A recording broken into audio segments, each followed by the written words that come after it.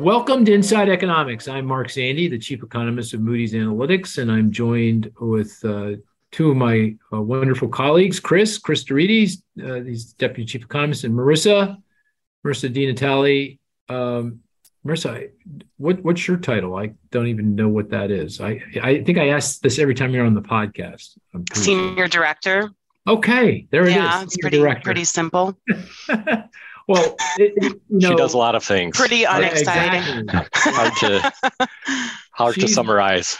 She keeps the train on the tracks, as far as I'm concerned. Yeah. So all the forecast work that happens all around the world, Marissa manages that process, and that's a very difficult process. So, very important to have her on our team. So good to have you, Marissa. I know it's early. Thank you. Thanks for being here. Yeah. Southern California.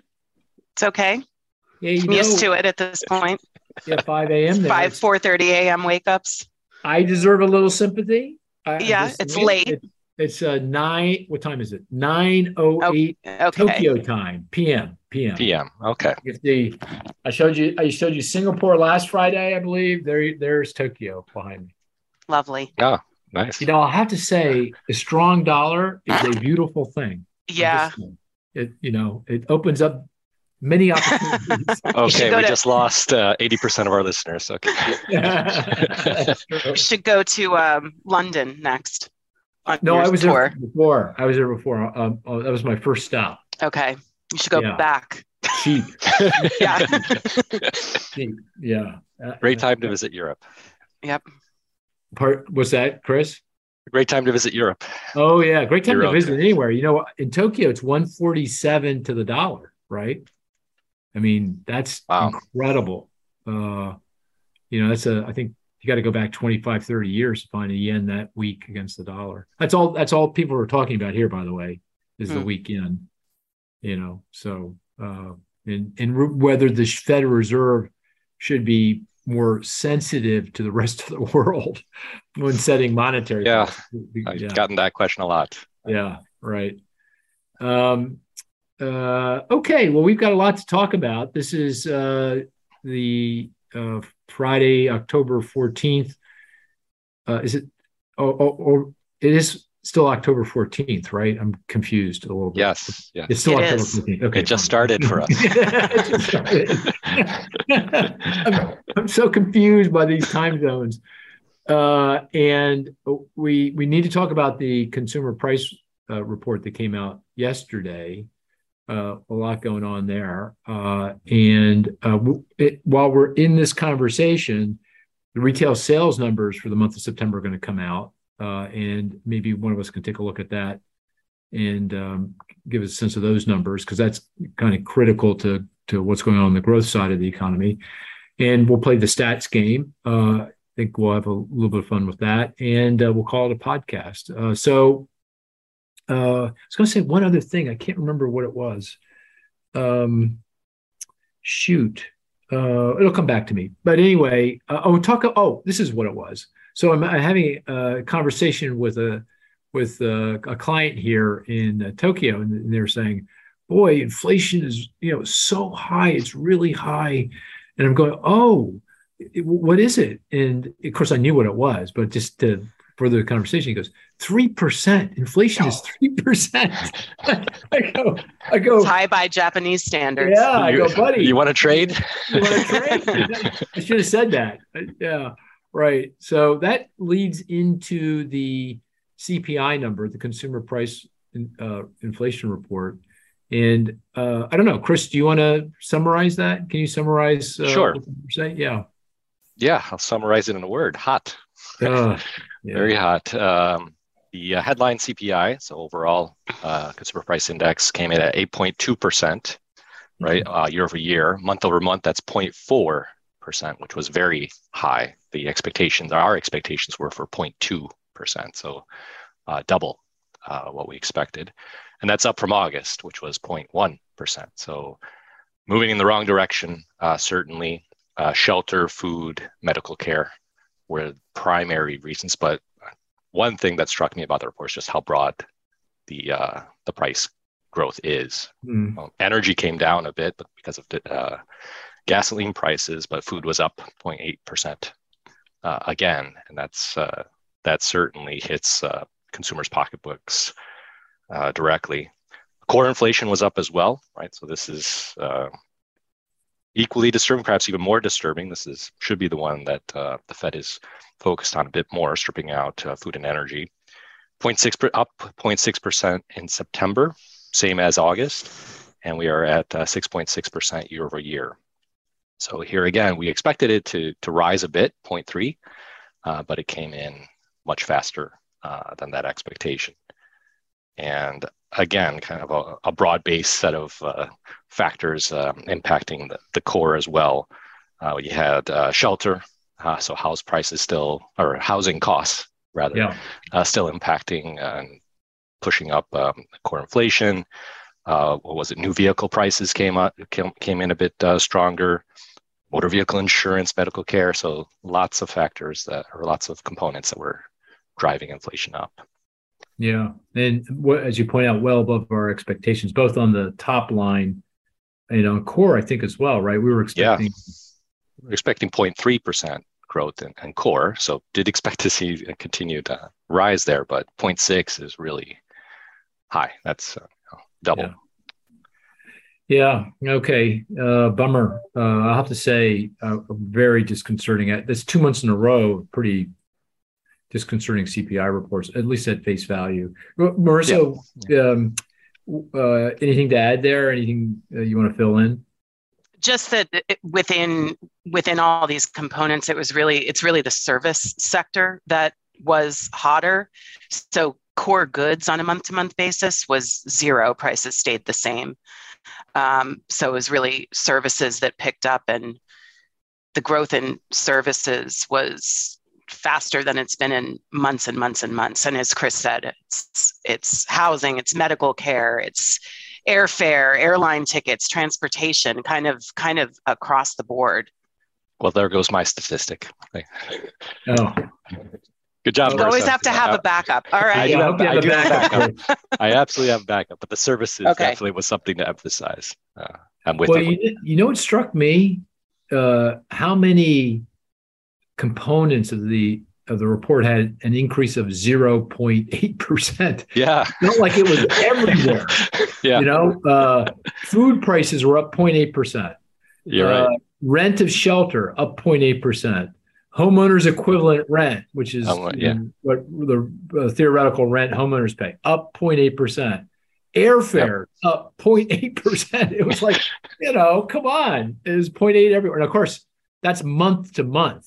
Yeah. And to annualize it, simply multiply by 12, and you go, "Ooh, that's shocking." Yeah. That's pretty close to 10% annualized growth. So that got me, pretty disconcerted. Very, very hot inflation number. I'm going to do two things though. One is I want to talk about the outlook for CPI inflation, and I'm going to put a frame around that, and I want to go component by component and talk about where it feels like inflation for those components are going, and then add it up to total inflation. And then when I do that, I feel a little more comfortable about the outlook. I mean, obviously, the here and now, there's nothing to feel comfortable about, but the outlook feels better to me. But before I go there, the other thing I want to do is, what in the world is the markets thinking? So, okay, so the CPI number, here I'm in Tokyo. Of course, the CPI number comes out late in the evening, and I look at the number, and of course, I see nothing but red everywhere. Stock prices are down a lot. I think the S&P 500, is it down to 3,500? It touched 3,500, yeah. 3,500. And for context, the peak back in the start of the year was 4,800, right? So that, we were getting down 25% plus, something like that. And I think the Dow, what was the Dow down at the low point, yesterday? Was it down 5, 6, 7, 800 points? I don't know. A lot of red. Bond yields are going skyward. I saw the 10-year Treasury yield at 4%. The dollar's soaring. That's what you would expect. So you get this hot inflation number that says the Fed's got to go on high alert. That may mean higher interest rates than is currently discounted. That was currently discounted in the market. Then I go to bed. By the way, I couldn't go to sleep right away. It jacked me up, the damn number, which never happens. Maybe it conflated with jet lag. I'm like flying all over the world. So could be that. I'm not sure. And then I wake up and I see nothing but green. And I go, oh, this maybe my screen didn't refresh from 5 days ago or something. Or maybe I'm looking at the Nikkei or something, or maybe I'm looking at P prices. I was like so confused, and it was up 800 points. The S&P, what did the S&P end at? 3,700, something like that. So, okay, Chris, what explains what in the world? And it's not just the equity market. It's felt like all markets kind of pivoted. Sometime when I went to bed and when I got up in the morning, so in Tokyo time. So what happened? And as you know, I sent. Here's a funny thing, Marissa. So I'm emailing with Chris and Ryan, and I'm saying, what happened to the stock market? And I had to ask that question, I'd say 5 times before I got any kind of answer whatsoever. These guys were just ignoring me. They were ignoring me. And then finally, I was thinking, maybe I should put it in all caps. What happened to the stock market? So what happened? 5 times? I don't know. I don't know. Okay, I was waiting for Ryan to give his answer. 3 times. It's hard to say from a fundamentals, right? Everything you described in the first part completely made sense, right? The inflation number comes in hotter than expected. The market craters, right? You would expect that all made sense. Why did it rebound all of a sudden?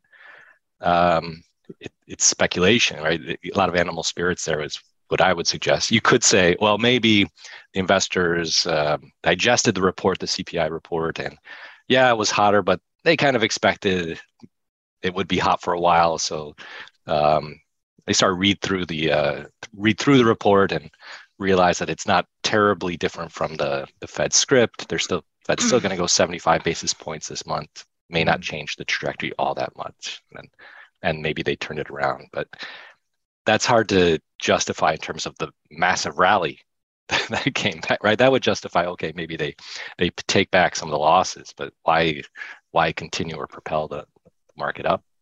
My explanation might be just some type of triggered trading, right? It's curious to me that the bottom was right at 3,500. We know that there's a lot of cash sitting on the sidelines, especially with higher income households. I suspect that they may have triggers out there that says if the market hits 3,500, that's the time to invest. So maybe that explains part of it, or algorithmic trading, kind of doing the same thing and taking on a mind of its own. We know that much of the stock market trading today is actually algorithmic, done by robots rather than people. And as soon as those prices start to rise, there's momentum trading that goes on, and it can propel things higher. So bottom line is, I don't know. There's no economic reason I can see for this type of reaction here.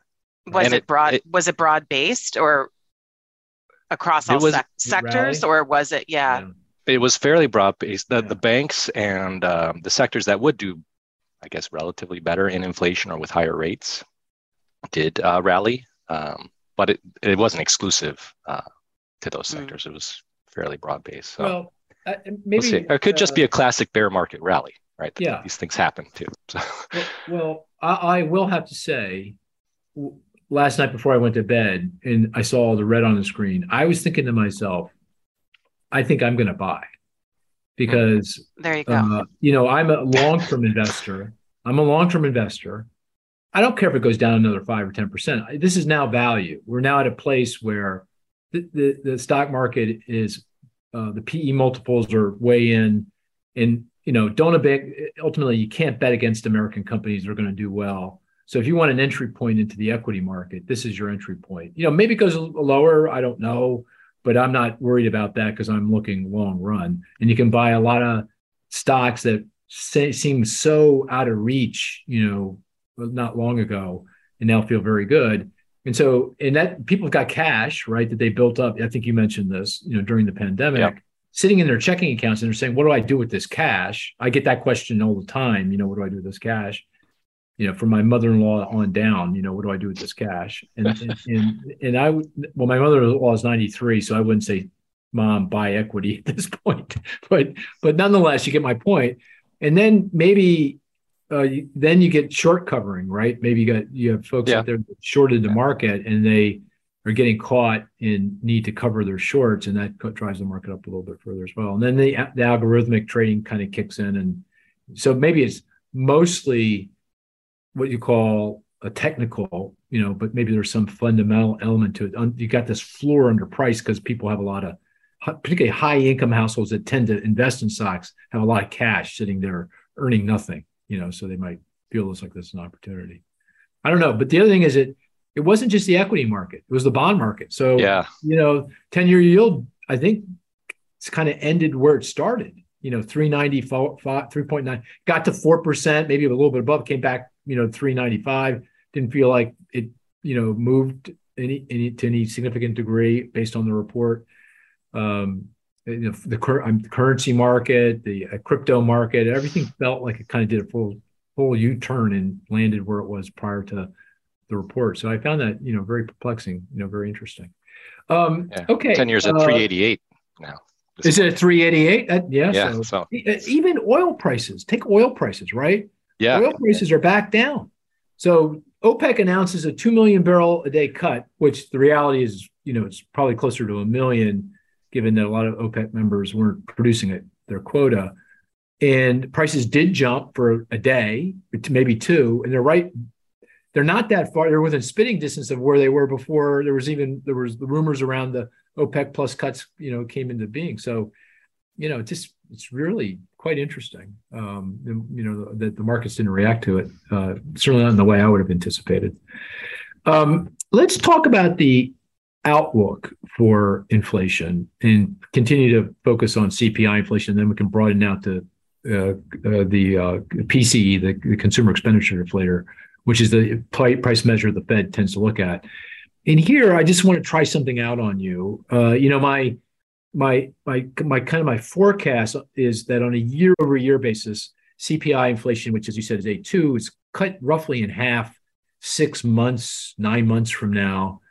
And then as you look out, say, 18 months from now, 12, 18 months from now, it's back down to target. So you go from 8%-ish down to 4%-ish pretty quickly here in the next 6 or so months, kind of hang there for a little bit, and then it slowly starts to come into around 2.5%, which is kind of the top end of the range for the consumer price index, for the target range for the Fed by early 2024. Let's say the spring, early summer of 2024. And the way I get there is I kind of go through each of the components of inflation and say, where is this headed on a year-over-year basis? So let's do that one at a time. Number one, energy prices. So here I'm assuming that oil prices stay roughly where they are. 90 on WTI, it's below 90, but Brent is a little bit above 90. So let's just say they stay around 90, 95 bucks, maybe get as high as 100 bucks a barrel, going forward. If that's the case, then gasoline prices will stabilize around $4 a gallon. Remember, the peak was $5 a gallon back in the summer, June. They got as low as, I think, $3.50, $3.60. They're now back. They're going to hang around $4. If we stay there on a year-over-year basis, inflation, energy price inflation will, abate. Right now, it's still very positive on the year-over-year basis because at $4, you're still well above where you were a year ago. But that'll come out by March, April next year and basically, go away as a source of inflation. Okay, let me stop there. What do you think of that outlook for energy prices and its contribution to inflation? Marissa, do you have a view on that? I think that makes sense. I would expect not much change going forward in energy prices, right, on a month-to-month basis. So then it's, what about all the downstream stuff to energy that is inflationary too? Other energy-related commodities, other things that use energy as inputs. Should we expect to see a downshift in price growth in those categories too? Right. We I know you'll get to this, but I'm just sort of teeing it up. Some of the components, like let's say transportation or food, we know food is very closely linked to diesel prices. So some of that we're starting to see, you can see bits of it starting to come in, but other parts of it are still very inflationary and have been picking up. So it's a little more, I think those components are harder to get, at least for me, they're harder to gauge. It's a little more nuanced when you go line by line through some of the other things related to energy. But overall, top line energy, I agree with that. Yeah. And you make a good point about, because the food prices have been rising very rapidly. Right. A lot of that is the cost of transporting the food from the farm to the store shelf. That goes to diesel. Diesel prices have been more elevated than gasoline prices because a lot of that diesel is finding its way into Europe, where prices are higher because of the problems created by the Russian invasion of Ukraine. But nonetheless, you would expect that would, with lower oil, lower diesel prices, that would take some of the steam out of food price inflation going forward. The other thing is, with regard to food prices, is the agricultural commodity prices. They have come back in. They surged. Many of them surged. Right. During the Russian invasion, at the start of the Russian invasion, everything from wheat, corn to fertilizer, but that has come back in. So that also should take some pressure off of food prices. Chris, what do you think of that outlook for oil and the implications for inflation? I think it's reasonable that we would kind of fall in this target range. That seems to be what OPEC Plus is also designing. I think you have to answer this question. You really need to think about the recession question, right? I'm going to bring it up early here, but It really depends if you think we are going into recession, or if we actually do go into recession globally. Then certainly you could actually see energy dragging or taking away from inflation, right? It could actually turn negative. But can I stipulate on my forecast from 8 to 4 in 6-9 months to 2.5, 12, 18 months, or more closer to 18? That is a non-recession scenario. So that's what I figured. Yeah. Wild card, I would want to get your opinion on is the Strategic Petroleum Reserve, which has been helping keep prices from going even higher, right? Releases from the SPR. That's set to, well, there's no plan I know of to increase those certainly, and actually is set to be refilled at some point. Does that act as a drag and actually support price growth, or would OPEC compensate? Is this just are the recent actions by OPEC Plus just compensating for the Strategic Petroleum Reserve? So, it'll net out if we back off on, or if the U.S. backs off on the SPR releases, then OPEC will back off on its hikes, or what do you think is the dynamic there? Yeah, so two things. One, I do expect more SPR releases, and I'm assuming we get on average a release of about 700,000 barrels a day over the course of the next 6-9 months, and that is critical to providing the supplies necessary to fill the void left by the sanctions on Russian oil. And I am assuming the European Union does follow through on its sanctions, and that's 4.4 million barrels a day that comes offline as we move into next year when they implement the sanctions. So I am assuming that, and I do think there's enough oil in the SPR to kind of provide that to the marketplace through most of next year. Then it might get a little hairy as you start to draw down the SPR inventories.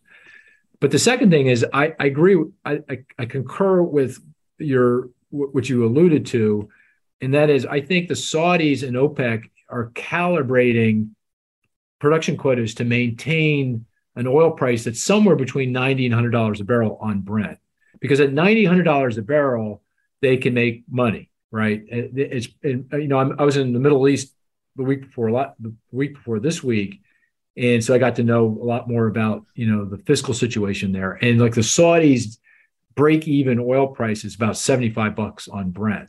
So they need, when you start getting down to $80, which is where we were getting before they announced those cuts, you're getting pretty close to that, that break even. And that that's a problem for them, because when I say break even, they don't have cash to invest in all the investments they're making and trying to diversify their economy. It's just meeting the basic needs of the population. So my view is that as the SPR starts to get to a place where it needs to start winding down, we'll see OPEC respond to that. Obviously, other variables matter, like what the state of the economy, how much oil is China buying, so forth and so on. What's going on with Russian oil, the price caps and everything else. But I am assuming that the OPEC is a rational actor, economic actor, and will price oil at $90 to $100 a barrel. And they have capacity to, given the slack in oil demand and capacity, they have the ability to calibrate things for that oil price. So that is my working assumption here. Yeah. Okay. It makes sense. Yeah. Yeah. Okay. Provided there's no recession. Yes. Okay. All right. So we talked. Yeah. No recession. Inflation's coming in a lot faster, and one of the reasons is global oil demand is going to be evaporating, right? And oil prices are coming down. Yeah. No, totally agree. No, I'm trying to figure out how we get inflation down without actually going into a recession. Got it. By the way, retail sales just came out. Oh yeah, what were they? Well, I can't quite Zero. see the entire, but it's no change over the month. Zero. What was expectations? Does anyone know? It was positive, small positive. Small positive. Yeah. Right. Okay.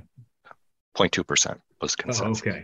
Okay. I guess the one thing we need to know is X food, energy. Yeah. Excuse me, not X food, energy, X cars. X autos, 0.1% up. Okay. And gasoline? That would probably have to be positive, probably, right? X auto, X gas and autos is 0.3%.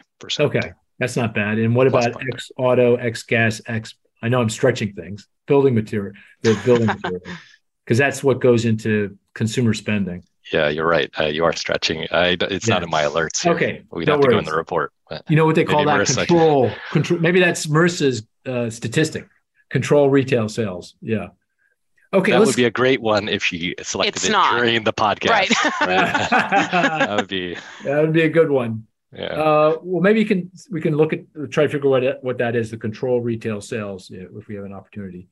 But that doesn't sound great, but it doesn't sound too bad. 0.3 X auto, X gas. That seems pretty reasonable. Okay. Is that too hot? Is that still too hot then? I don't know. Fed's expectations, right? Well, if there's a little bit of inflation, right, that means like zero real growth, doesn't it? Sort of mean that. I mean, it feels like roughly where you'd want it.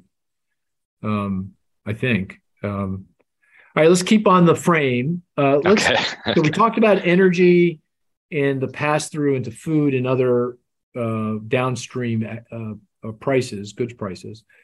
The next thing is supply chains and various prices for products that got disrupted, prices that surged because of the disruption to the supply chains. Vehicle prices being the poster child for that, but goods prices more broadly. And we got a 0.8 on new vehicle, another 0.8, I think, right? Mm-hmm. On new vehicle.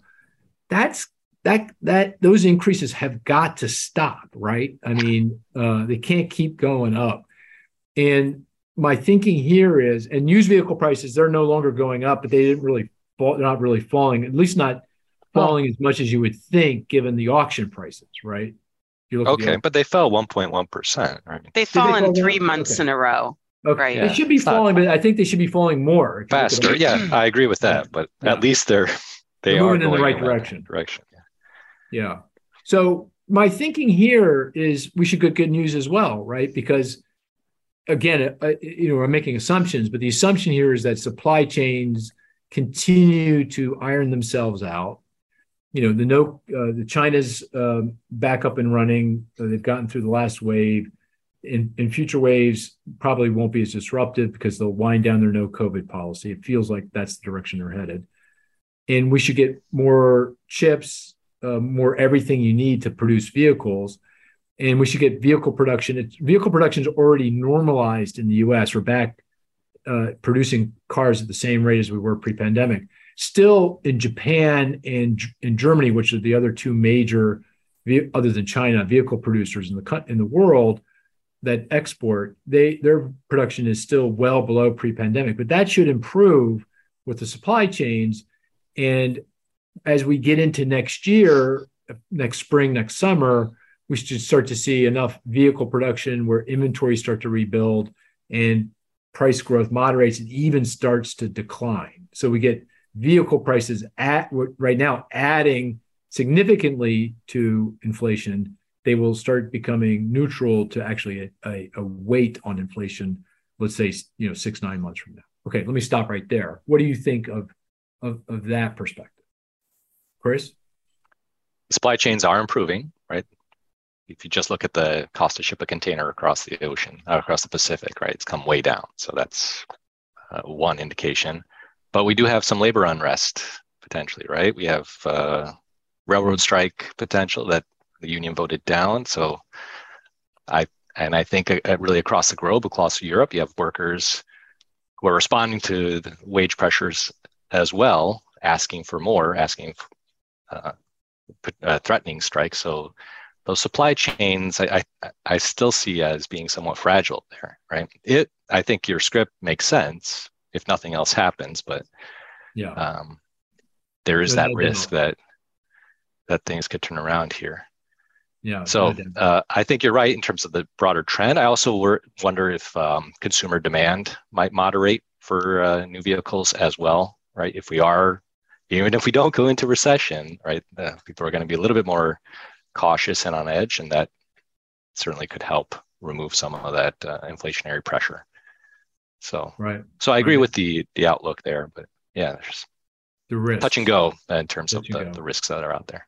Yeah. Marissa, anything to add there on the supply chain? Just that I saw that within the vehicle sector, it's not just manufactured new vehicles where prices were up. It's also parts and repair services and all of that, right? So that kind of makes me wonder if there is still some supply chain stuff going on. If there are, we know some of the parts and the metals that are used in cars have to pass through Ukraine, Russia, and with that conflict still going on, there's always that chance that things become still, they stay messy.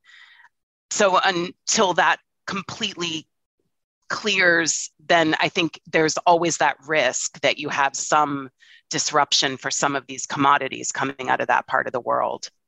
So generally, I agree with you that should be the trajectory, but I think there's still that risk out there. Yeah.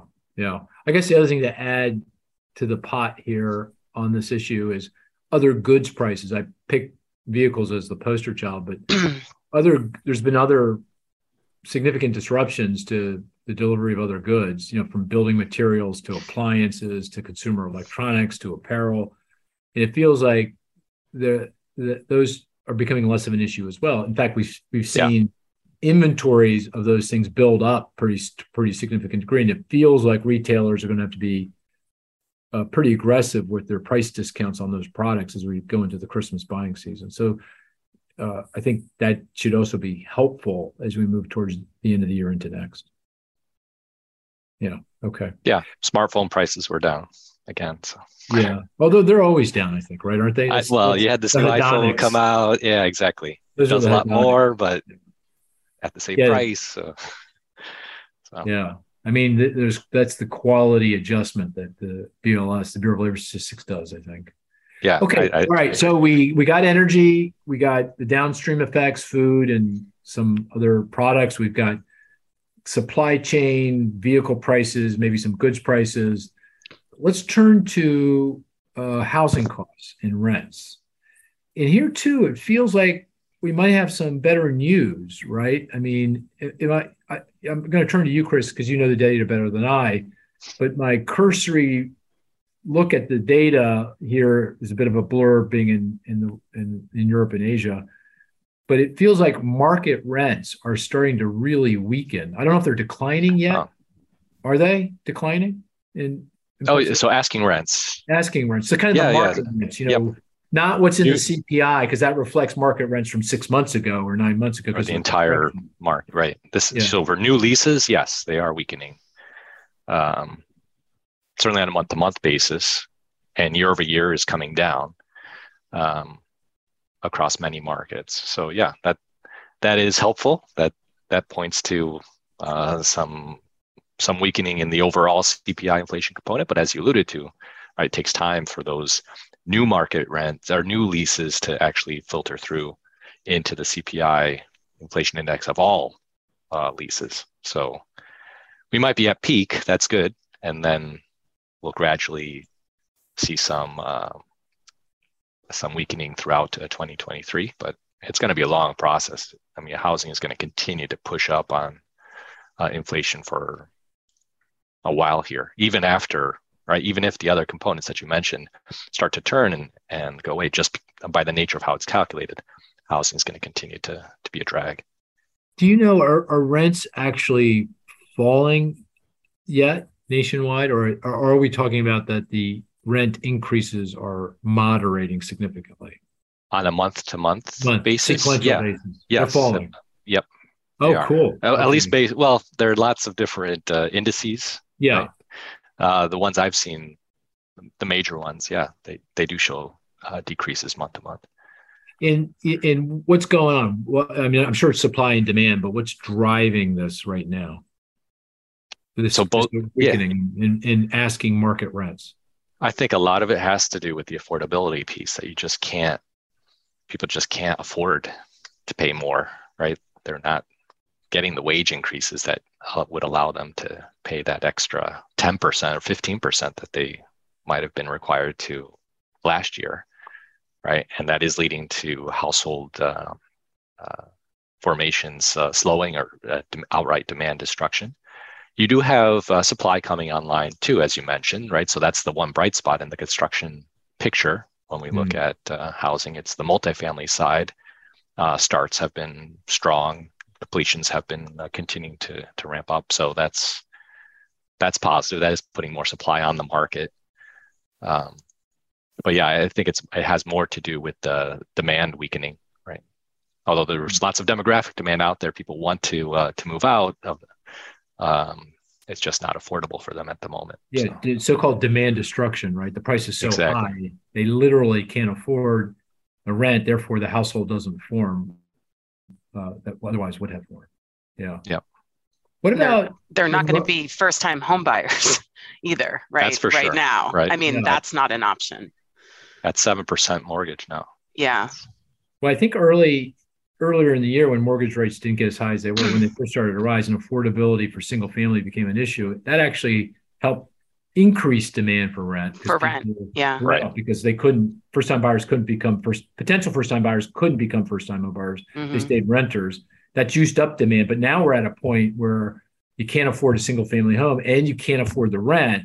And that's causing that demand destruction, and that's causing rents to weaken, along with the increase in supply that we're getting. And again, going back to supply chains, as they iron themselves out and building materials become more available, as appliances become more available, you can complete more multifamily units. And there's a record number of multifamily units in the pipeline to go into completion.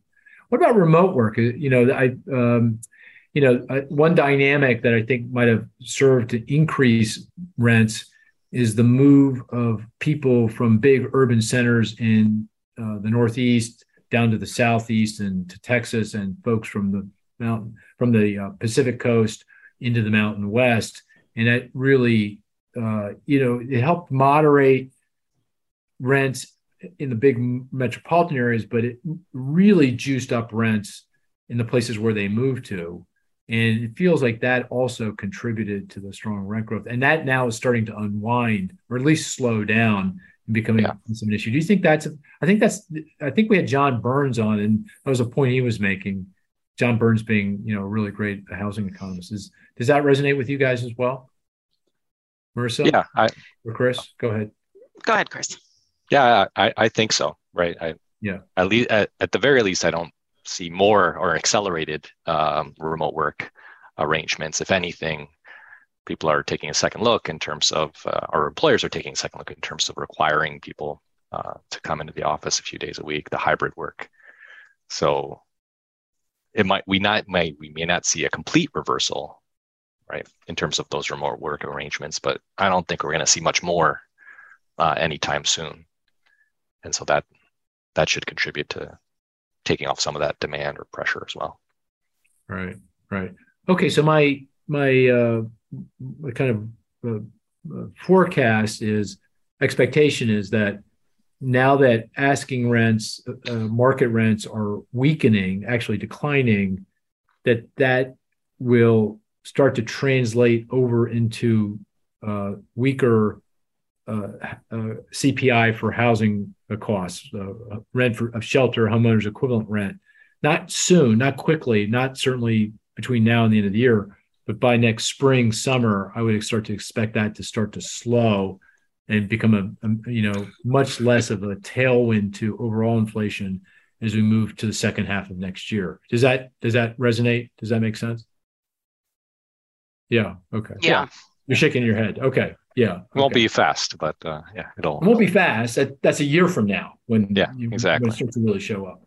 But that goes to my forecast. We go from 8 now to 4 by next spring, summer, and then getting from 4 to 2.5. That's going to be more work, and a part of that is the slowing in housing costs. We're not going to get 0.8.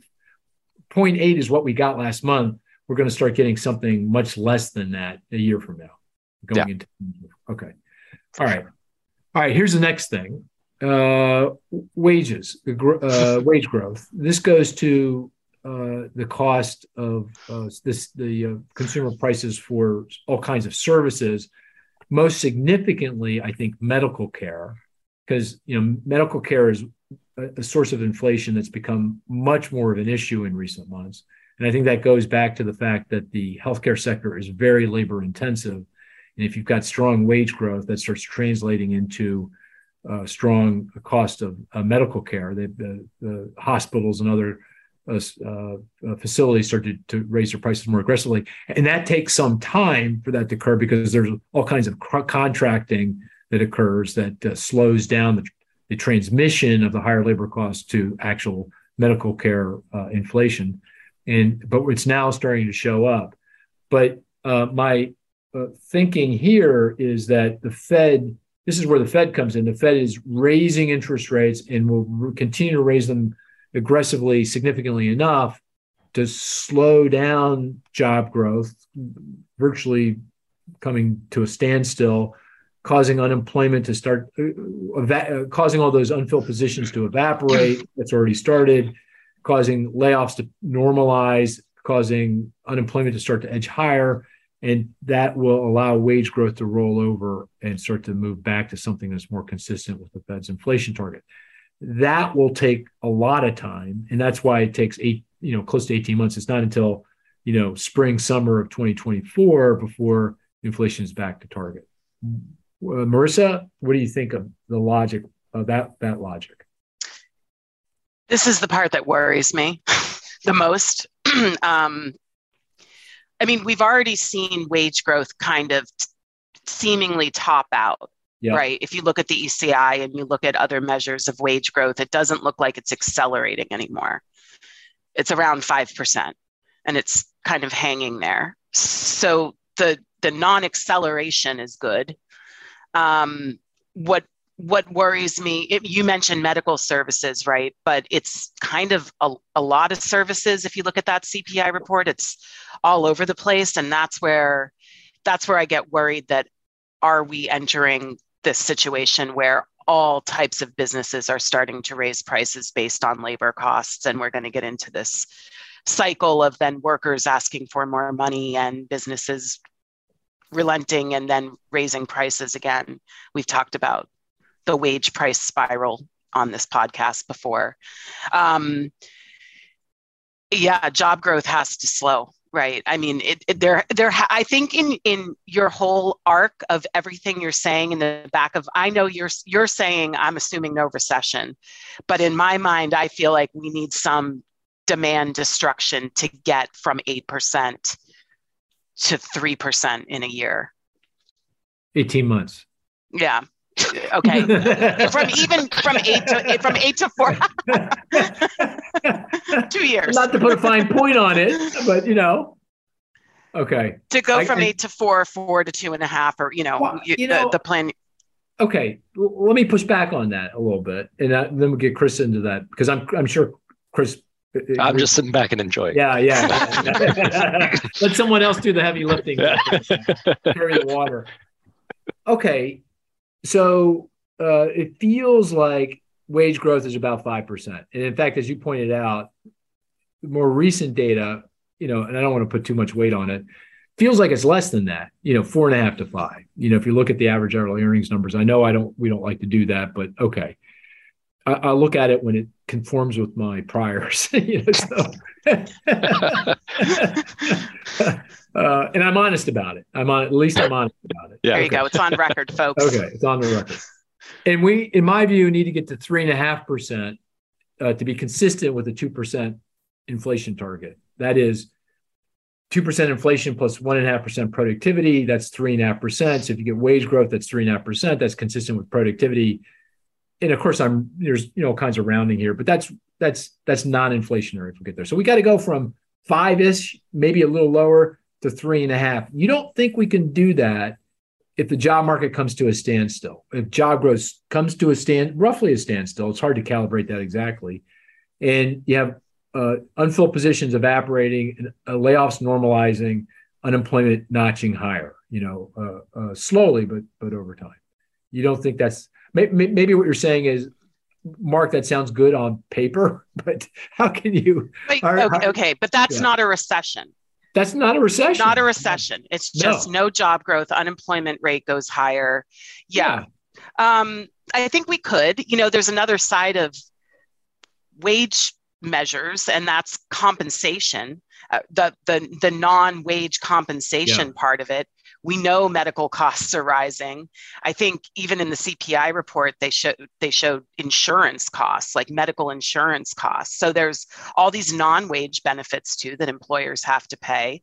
They can adjust wages, but they're basically kind of price takers in a lot of situations when it comes to the non-wage benefits. So yeah, I guess the calculation can work if wage growth, if employment growth comes to a halt for a period of time. Okay. All right. Well, Chris, I can hear what you're going to say, but go ahead and say it. I can repeat it, but go ahead. Go ahead. I know. No. Go ahead. I think there is that path more broadly, but I think we also face deeper structural issues that, especially in medical care, right? Aging population, immigration policies that limit the number of healthcare workers. So I'm really struggling to see how that sector in particular, medical care, actually sees limited wage growth. Can we really eliminate those job openings? Labor shortage in that sector too? Already labor shortage. Are we really going to pull back even more? And this, I also think, goes to the demographic differences in the across households at this point in terms of the financial positions, right? So you have some older, more wealthier households, right, continuing to demand healthcare, right? And they have financial resources. They have a lot of excess savings at this point. Very hard for the Fed to do much to curb their demand for those inelastic goods. So I think they're fighting a real uphill battle in some of those sectors. At the same time, you have the lower income households that don't have those resources, who are fully exposed to those inflationary pressures. Yeah, they'll cut back on their spending, but they are not the bulk of the overall macro spending. So that's where I see really a complicated environment here when it comes to Fed policy and truly getting the demand down sufficiently to curb inflation without causing a recession. That's the crux where I'm really struggling because of these structural issues. Yeah, I guess the one area where I feel most vulnerable in terms of my forecast is medical care inflation. And adding to that is the fact that has medical care inflation that has a much higher weight in the consumer expenditure deflator. There's two measures of inflation that we look at. One is the consumer price inflation. That's what we've been talking about. But the reality is the Fed targets the consumer expenditure deflator, and it's weighted differently because it's just measuring inflation in a somewhat different way. And medical care has a much lower weight in the consumer price index, much higher weight in the consumer expenditure deflator. And that is flip on housing. Housing is much more important to CPI. And one reason why CPI is so juiced is because it has a very high weight on housing. The PCE, the consumer expenditure deflator, a lot less. But if medical care inflation continues to accelerate, that's going to be more of an issue for the PCE than the CPI, and complicates the Fed's ability to, normalize policy and to avoid a recession. So I hear you. We've already, this has gone on quite a bit longer than I expected. Yeah, always does. I always enjoy these conversations. Let's go to the game. Let's go to the statistics game. And of course, we each put forward a statistic. The rest of us, the other two of us, are going to try to figure that out through questions and deductive reasoning and clues. And the best statistic is one where it's not too easy, one that's not too hard, and is apropos to the topic at hand, which is obviously inflation, but it doesn't have to be. It could be, you have a license. So let's go with you, Marissa, first. What's your statistic? Okay, my statistic is 31% in September. Is it in the consumer price? Is it related to the consumer price report? Ooh. Oh. Wow. Okay. Is it in the NFIB? It's not in the CPI report, but it is related to inflation. Oh, okay. Is it a derived statistic, something you calculated? No. Is Mark, it you said it. NFIB survey? It is, yeah. The percent of businesses that are raising prices? Or the other thing. Prices. Yeah. Raising price. They say they're going to raise prices. That are planning on raising. So it's the net percentage. It's a diffusion index. The net percentage of small businesses that say that they will raise prices in the next 3 months. I didn't realize. Wait, that's not it's the percent who say they're going to minus the percent who say that they're going to hold prices steady or lower prices. It is, yeah.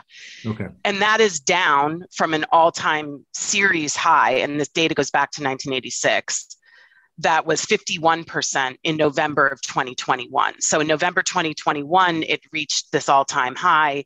It kind of stayed up there, and it's been falling since. So now it's down to 31%.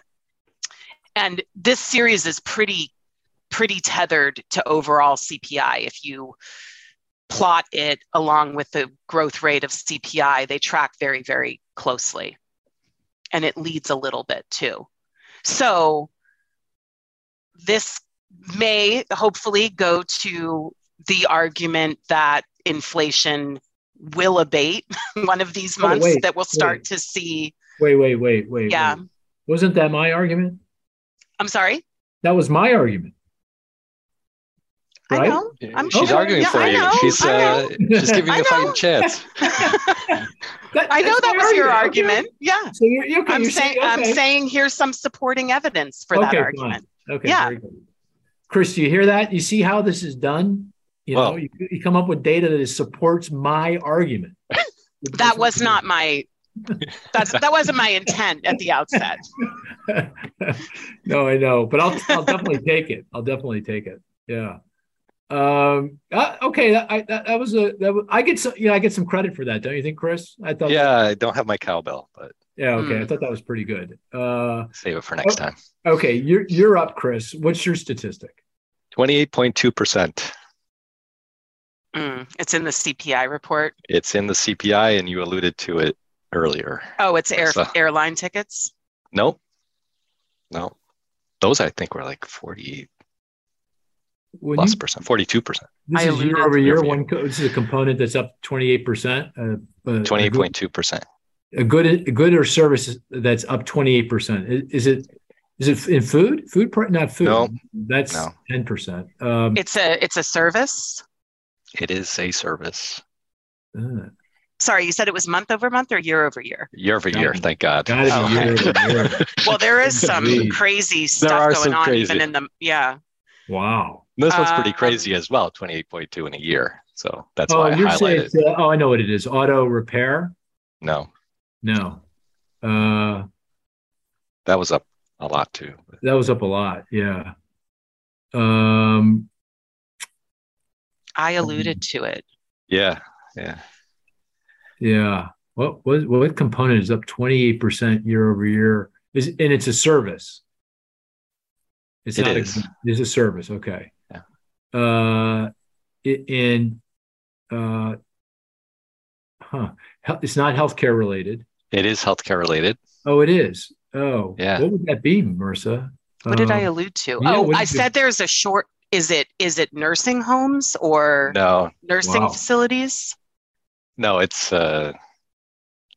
simpler than that. It's not as detailed, I guess. I give up. Okay, health insurance, as measured by the CPI. Oh, okay. Health insurance up 28.2%, up 2% in the month, right? So I did allude to it, but I didn't know what the number was. I just knew it was really big. It's huge, right? 28.2. Yeah. Now, the CPI has a weird way or a different way to calculate health insurance, right, than the PCE, right? It's CPI is just capturing consumer out of pocket. So that would be, what would that be? Like private health insurance? I'm trying to figure out who that would be, who would pay that. My guess, my understanding, and I tried to dig a little bit, it's really dense, right? They go into this retained earnings calculation. It's quite complex how they try to derive it. I believe it, though. It is an individual who's going out and purchasing health insurance on their own. What is the increase in the premium that they're and they don't go on Obamacare or something like that. They can't get Obamacare. I guess so. That's my. Oh, that's interesting. My sense. Yeah. So. Okay. Whether it's right or it does. Yeah, makes the point. Factor into the inflation, right? So you want to always be careful. It's not a huge component, but to the extent there are some measurement issues here, right? They could influence the inflation as well. Okay, I've got one for that. Not bad. That's okay. That was a little esoteric, but interesting. Marissa took my first one. So. Yeah. Oh, yeah, that's true. Services. Yeah.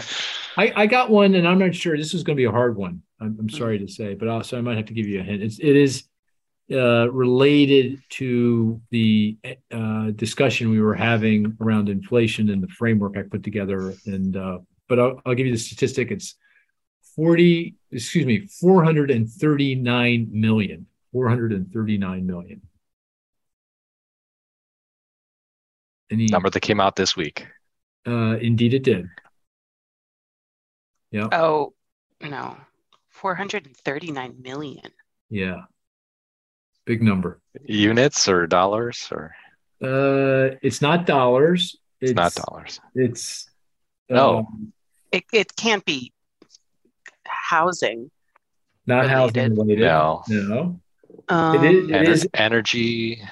Energy related, yes. Oh, is it inventories? It is indeed. Oil inventories. Oil inventories. 439 million, up a lot, almost 10 million barrels in the last week. We get this data from the Energy Information Administration every week. And I watch it pretty carefully because obviously, we need oil.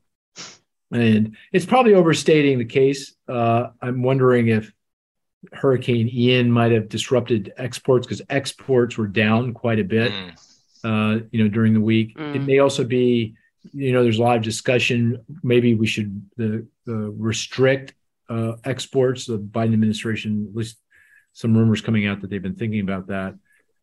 So maybe there was some holding back of exports. I'm not sure. And that if you don't export, then that stays in inventory and causes the inventories to jump. But it does highlight something very interesting, and that is demand for oil is way down. It's almost 4% lower today than a year ago. So there is a lot of demand destruction going on as a result of the higher energy prices. And, that helps with inventory, which ultimately helps with price. And I think it's one reason why oil prices, did not have come back in despite OPEC's announced production cut. So we need to watch that very carefully, and certainly that number moving it in the right direction. So, and I will say consistent with my forecast. My forecast of where things are going. Okay, let's end the conversation this way, because Chris, I know you need to go. Two things. One, I want you to lay out what you think the path for the federal funds rate target is going to be in your most likely scenario for the economy, and also what is your probability of recession? Maybe you should begin with the probability of recession. What is the probability of recession over the next 12 to 18 months? And then what does that mean for the federal funds rate target going forward? And I don't know, Chris, do you know, last I looked, the market's expectation was for the Fed was that the Fed would raise the funds rates 0.75 of a point when they meet in November, 0.5 point when they meet in December, another 0.25 point when they meet late January next year. That would put the federal funds rate target at 4.5 and 4.75%. And that's roughly the so-called terminal rate, the high point for the funds rate. It stays there for most of 23 into 24 and then starts to come in. Do you know, Chris, is that roughly right? Can you tell? I looked yesterday and it was after the CPI report. Oh, it was after the CPI? Yeah. Roughly right? Okay. Yeah, it looks like terminal rate of 475 to 500. Mm-hmm. It's 470 to 5. Yeah, so it's that's a little higher. That's an extra 25. That's another extra 25. There. And there's more probability now on 75. The next, 500 to 525 or 550. Yeah, right. Okay. So it definitely moved up. Okay, so let me say what I just articulated is my forecast for the funds rate, and I would put the odds of recession over the next 12 to 18 months at 55%. They did go up. I was at 50 last week with the CPI number. I think the path forward is now more difficult, so I put them at over even odds over the next 12 to 18 months. What about you, Marissa? What's your view? I was thinking between 60 and 2/3 probability of recession. Yeah, okay. Over the next year. Right. Is that above 2/3? Let's put it right at 2/3. Okay. You want to go right up to 2/3? Yeah. Okay. And of course, for the listener, that's a key threshold, because once we go over 2/3, then you're arguing for a change in our baseline. In the forecast, yeah. So you're not calling for a recession yet in our baseline. It's becoming harder for me to say that I'm right on that verge. Okay. I'm right on the edge. Where it's becoming harder to say that there won't be a recession. But you're still saying no recession in the baseline. Yeah, because you are. It's your forecast. No. I'm not making my own forecast. We're all going down together. No. Okay, and what about the funds rate forecast? You don't need to have a view if you have a view. Different. I mean, I keep waiting for the inflation, the CPI report to turn over, right? And it's not. It's looking more persistent. So I think the path you laid out for another 150 basis points seems reasonable. But if we get another report like this, I think then then I'd be more in line with what the market's saying of an even higher terminal rate. Yeah. Okay. What about you, Chris? I'm sticking with the 70% probability of recession, and probably 425 to 450 on the Fed funds. We don't get there because we go into recession sometime early next year. Right. Early. You think early next year, like next spring-ish. Spring-ish. The timing's hard to pin down exactly, but I think it's first half of the year. I think anyone who says we should have a recession has to tell us when, right? That's only fair. It's fair. It's fair, right? Okay. And next month, I'm going to ask you what month we're going into recession, because you got to put it into the forecast. You got to put it into the forecast. Oh, okay. I thought it was going to be the day and the hour, but month is no problem. That's coming. Refine your models. Yeah. Okay. All right. Very good. Anything else folks want to bring up, you guys? I think we covered a lot of ground. No? Have a safe trip. Yeah, thanks. I'm looking forward to coming home. I'll be on a jet flying back tomorrow. I'll get back in New York late tomorrow. I'm really looking forward to it. How's the weather there? It's a little cloudy, rainy. Oh, geez, bummer. But the Wawa coffees will be waiting for you. Okay, I'm looking forward to the Wawa. That's the worst thing when you leave your coffee behind. It's like terrible. Your day is never exactly right without the right coffee. These cappuccinos I'm drinking, Anyway, all right, we're going to call it a podcast. Talk to everyone next week. Take care now.